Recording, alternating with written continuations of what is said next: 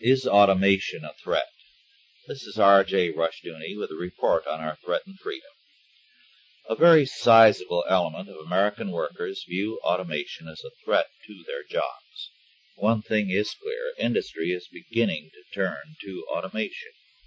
In 1981, General Motors decided to spend $200 million on 800 new robots to weld car bodies at 7 plants.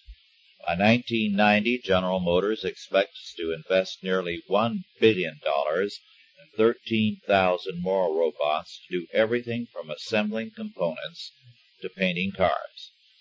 Very obviously, many workers will be displaced by this automation. Also, this automation reduces costs.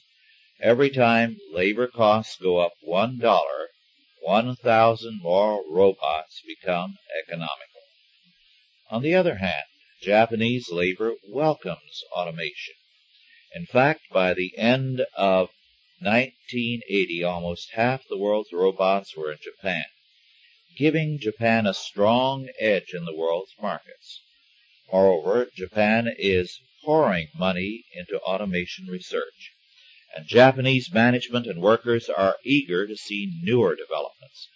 As a matter of fact, even small businesses in Japan are using robots under a leasing program. Why the difference between the reactions of Japanese and American workers?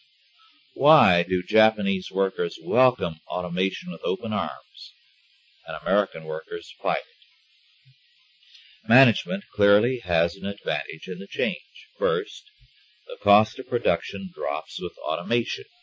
This makes the product more competitive on the world market. This fact has given Japan an edge over us. We were once the innovators in technology, and now we have begun to fall seriously behind in some areas. Second, with robots there is a quality improvement, fewer mistakes, no tardiness on the job, around-the-clock work, no strikes, and fewer industrial accidents. The Japanese worker welcomes automation because he is assured of job security and is simply retrained for another kind of task. There are many who point out that, in the long run, more automation will create more jobs. When automobiles replace the horse and buggy, many jobs are lost, but many more were created. Technology provides more goods for the same money and thus increases the purchasing power of all of us. During the process of changeover, however, things can be very rough for the workers, unless, as with the Japanese, management works to make the transition easier for all. One way or another, more automation is on the way. The United States is lagging instead of leading, and it must catch up quickly or jobs will be lost because we are not competitive. In the process, American management should show the same concern for its workers that Japanese industry does.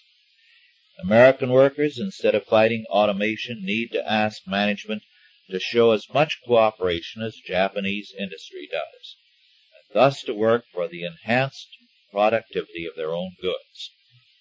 Fighting advancement is a losing proposition. It is a threat to jobs and to freedom. This has been R.J. Rushdoony with a report on our threatened freedom.